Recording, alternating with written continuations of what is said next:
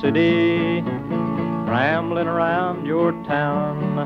I never see a friend I know as I go rambling around, boys, as I go rambling around. My sweetheart and my parents I left in my old hometown.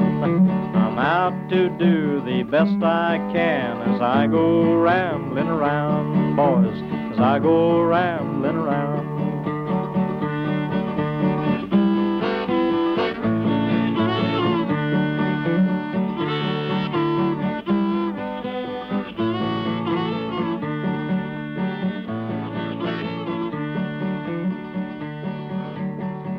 The peach trees, they are loaded, and the limbs are bending down. Hello everyone, this is Paul Aronowitz, Health Sciences Clinical Professor at UC Davis School of Medicine in Sacramento, California, bringing you another one of these flashcard podcasts for you to enjoy and hopefully review a little bit of material for the practice of medicine, step 1, step 2, and whatever else you're up to there.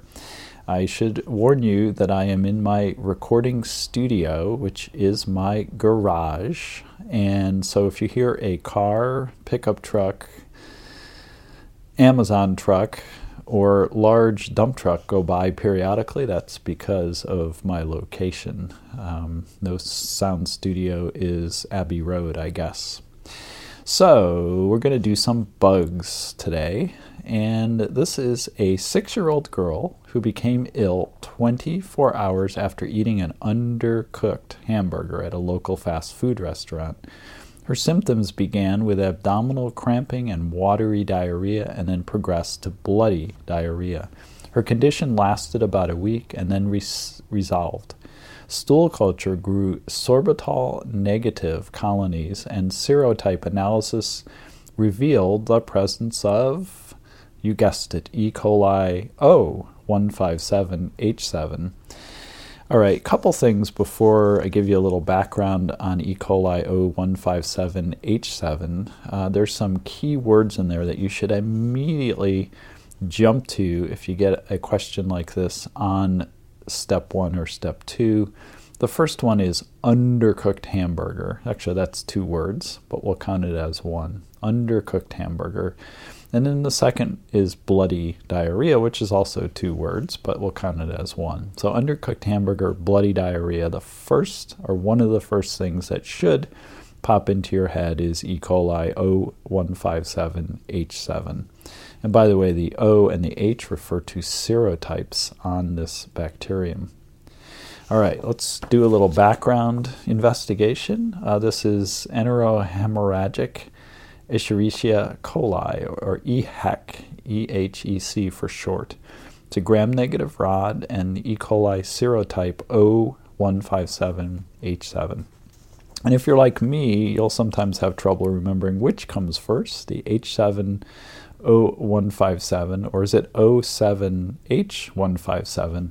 But the way I remember it is O, the longer number is first, 157, followed by the shorter H7. I have a really strange mind in that sense, and many others. Etiology and epidemiology. Transmission is through ingestion of contaminated food and water. Outbreaks have occurred from a wide variety of sources, including undercooked hamburger. Remember the Jack-in-the-Box syndrome? That was that was probably the first place this was described in the United States. I actually took care of a woman during that initial reportage who was traveling around with her husband. They had just recently retired, and they had a large mobile home they'd purchased, and unfortunately, just after eating in a fast food hamburger place in the Northwest where they were visiting, she developed hemorrhagic diarrhea, went on to develop actually HUS, and died from it. It was horribly sad, actually. One of my most memorable patients. Really, really fantastic family.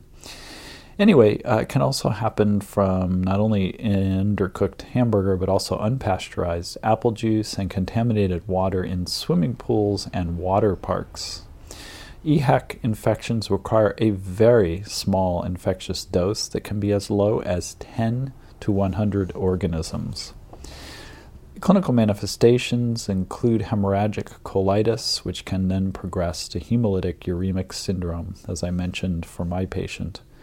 So the pathogenesis is always complicated in these cases, but the major virulence factor of EHEC is a Shiga-like toxin carried by lysogenic bacteriophage. So that may be a question you get hit with is, the relationship of a Shiga-like toxin to a bacterium. And again, you should think of O157H7.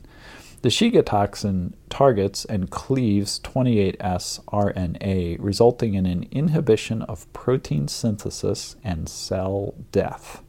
EHEC adhere to colonic epithelial cells and secrete toxin that is absorbed by the host cell. Destruction of glomerular endothelial cells results in acute kidney failure and hemolytic uremic syndrome, also known as HUS. So laboratory diagnosis, EHEC can be differentiated from other E. coli by its inability to ferment sorbitol. Toxin genes can be detected by polymerase chain reaction and or hybridization. Serotype identification is based on O and H antigens. So the treatment and prevention, infections are treated with supportive measures and antibiotics are generally not used, to the point where I'd say clinically we really try very hard to avoid them in this situation. Antibiotics have not been shown to alter the disease course and may actually increase the risk for the development of HUS. Think about it as you're like killing those bacteria or inhibiting those bacteria, they're releasing the toxin and it's making things worse than when you started. Prevention involves proper food handling and hand hygiene. All right, so a very important one to know, the EHEC gram-negative rod E. coli serotype O157H7. All right, next little scenario for you here. 2-week-old bottle-fed infant living in a rural area of southern Mexico exhibits a prolonged course of watery diarrhea.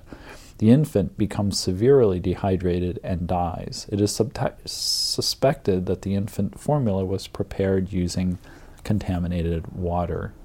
Okay, so what's this 2-week-old have? This is a very, very important one to know because it is still a major killer of children all over the planet. So this is enteropathogenic and enteroaggregative E. coli. So EPEC for short, or EAC, EAEC. These are gram-negative rods. Both EPEC and EAC are associated with infant diarrhea, especially in developing countries. And I believe they changed the name for this. It used to be called enterotoxigenic E. coli. So EPEC. Watery diarrhea often accompanied by vomiting. EPEC attachment to enterocytes of the small intestine stimulates a host cell actin rearrangement, resulting in pedestal formation, destruction of microvilli, and decreased fluid absorption, referred to as attachment and effacement pathogenesis. EAC, EAEC, possesses adherence factors that result in large aggregates and a mucus biofilm that blocks absorption by enterocytes of the small intestine, causing persistent watery diarrhea.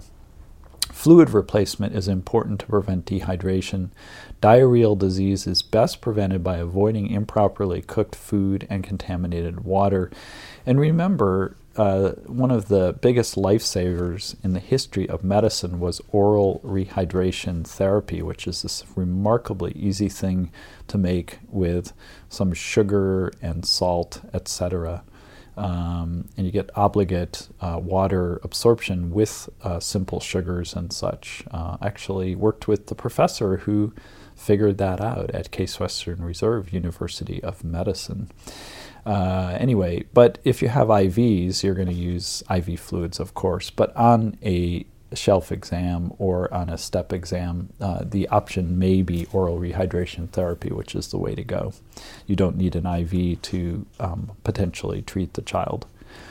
Next case number 3. One day after enjoying the dinner last night on a cruise ship. Why do cruise ships always turn out to be these bad things in these cases? They can be really pleasant places to travel. Anyway, returning from the Pacific coast of Mexico, a 60-year-old man exhibits abdominal cramping, diarrhea, fever, chills, and malaise. The diarrhea contains blood and mucus. A stool sample is sent to the laboratory for analysis. Preliminary results from the laboratory report only lactose fermenting colonies from the stool. Lactose fermenting colonies. All right, so just with all this mucus and fever, you immediately know this is going to be a more invasive type of E. coli, and this is enteroinvasive E. coli, or EIEC. And that's EIEC, EIEC for short, enteroinvasive E. coli. It's a gram-negative rod, of course, like all these little critters we're talking about today. Etiology and epidemiology, it's rare in the United States, is most often associated with disease in developing countries. The clinical manifestations are dysentery. So pathogenesis, EIEC attaches and invades colonic epithelial cells, resulting in cell death and inflammation. Disease process is very similar to that of Shigella. Treatment and prevention. Disease is self-limiting. Disease is best prevented by avoiding improperly cooked food and contaminated water. All right, so simply don't get it. It's the way to prevent it, I guess. Number 4 here. 2 days after eating undercooked chicken. All right, there you go. There's your 2 words, undercooked chicken, or maybe even just chicken. A 30-year-old fast food manager starts to exhibit abdominal pain, cramping, diarrhea, and nausea. He goes to his family doctor, where a stool sample is collected and sent to the laboratory for analysis and culture. Microscopic examination reveals fecal leukocytes. Preliminary culture results identify several lactose non-fermenting colonies consisting of organisms that are motile and produce H2S. The patient is treated for symptoms without antibiotics. So what's this patient got? Yeah, we're still on those gram-negative rods. So this is Salmonella enterica. It's been a long day. Salmonella enterica, formerly known as Salmonella choleraceus, whatever. Anyway, it's a gram-negative rod. It is a lactose non-fermenter. So Salmonella enterica has thousands of different serotypes. Serotypes are common flora in a wide variety of different animals, especially reptiles. Think of those iguanas, that visit your kids at school and such, or visited you when you were a child in preschool. What was crawling on those iguanas? Poultry and birds. Raw chicken eggs may harbor S. enterica initially in the egg white, although most eggs are not infected. Human infection results from contact with infected animals or ingestion of contaminated animal products. Fecal oral transmission in food handlers is facilitated by the fact that salmonella can be shed in human stool for weeks after resolution of diarrheal disease. A moderate infectious dose, about 100,000 organisms, is needed to establish disease. Think of that in the context of O157H7 and how you only needed 10 to 100 organisms to establish disease. So the clinical manifestations, salmonella infection generally results in an uncomplicated dysentery microscopically characterized by erythrocytes and leukocytes in the stools. Some very virulent strains can invade the bloodstream, causing endotoxin-mediated sepsis. I have seen that. Pathogenesis, in fact, I've seen that a bunch of times. Pathogenesis. Salmonella bind to intestinal M, as in Mary, cells, where they mediate endocytosis. Once internalized, the bacteria replicate in the endosomes and eventually penetrate into the subepithelial tissue, stimulating an inflammatory response. Although most strains remain localized, some strains can penetrate further and enter the bloodstream, thus the endotoxin-mediated sepsis. So laboratory diagnosis, Salmonella can be easily isolated from stool cultures on common selective and differential media due to their inability to ferment lactose. Remember, they're lactose non-fermenters. H2S production and motility distinguish Salmonella from other lactose non-fermenters such as Shigella. So treatment and prevention. Fluid replacement is essential for any diarrheal disease. Antibiotics are generally not used for Salmonella enteritis because it can prolong the carrier state.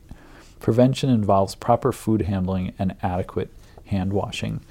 This is, I must be honest, a situation where I usually give our infectious disease folks a ring on the phone and describe the situation. Hey, young woman was cooking with raw chicken, got sick, got salmonella growing out of her stool, and she's getting better.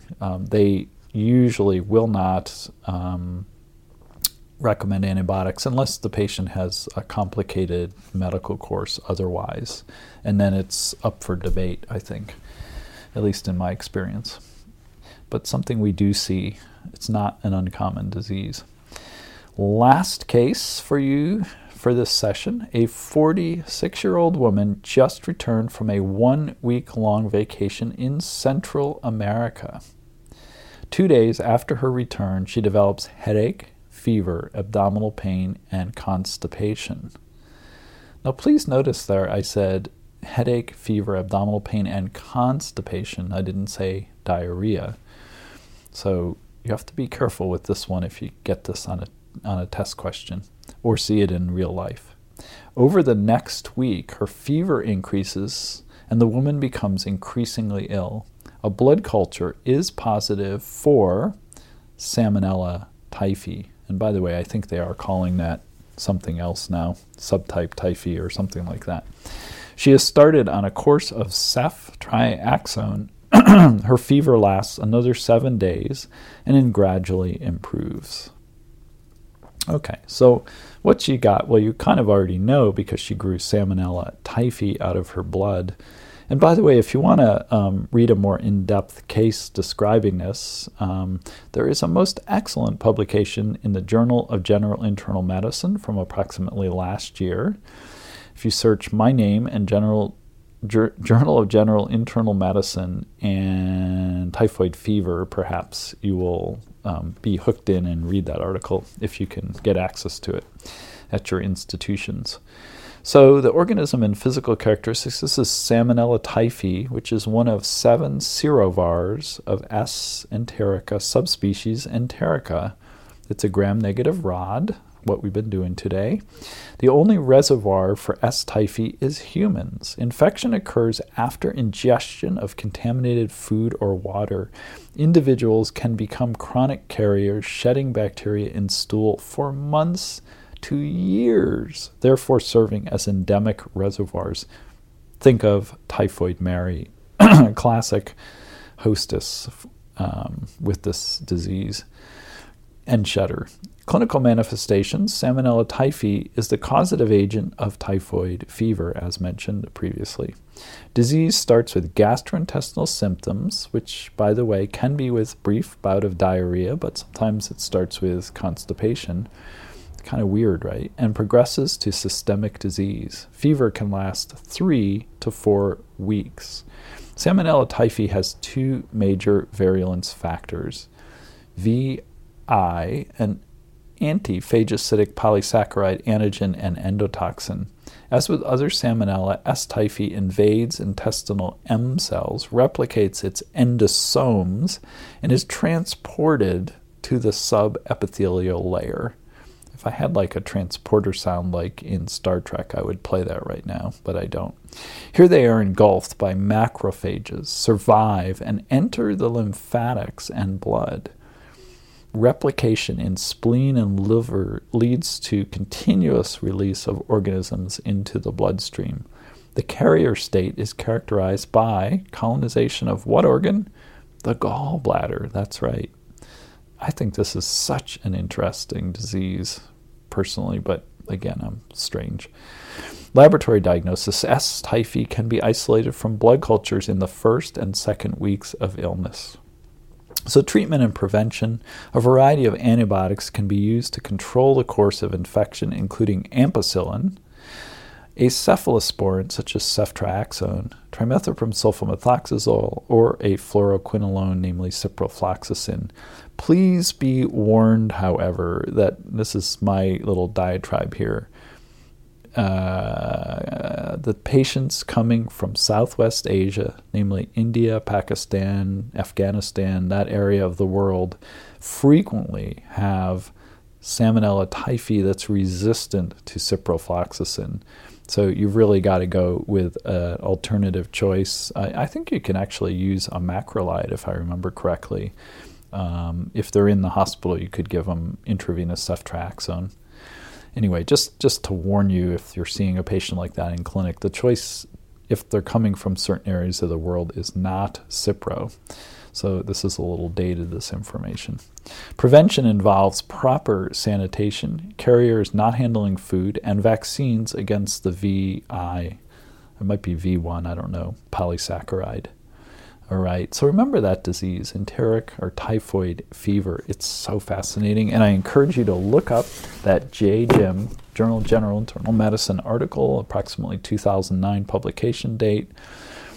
Dr. Lisa Winston, last senior author. Dr. Donna Williams, second author.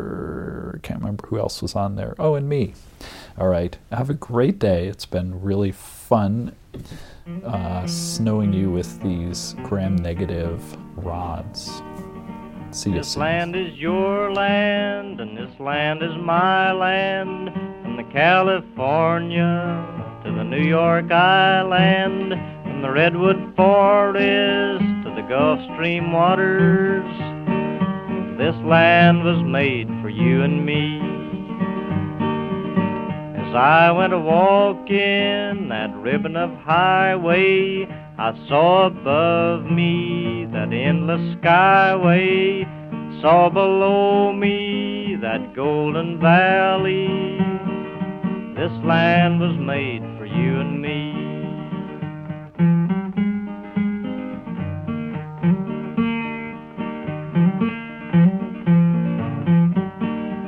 I roamed and rambled, and I followed my footsteps to the sparkling sands of her diamond deserts.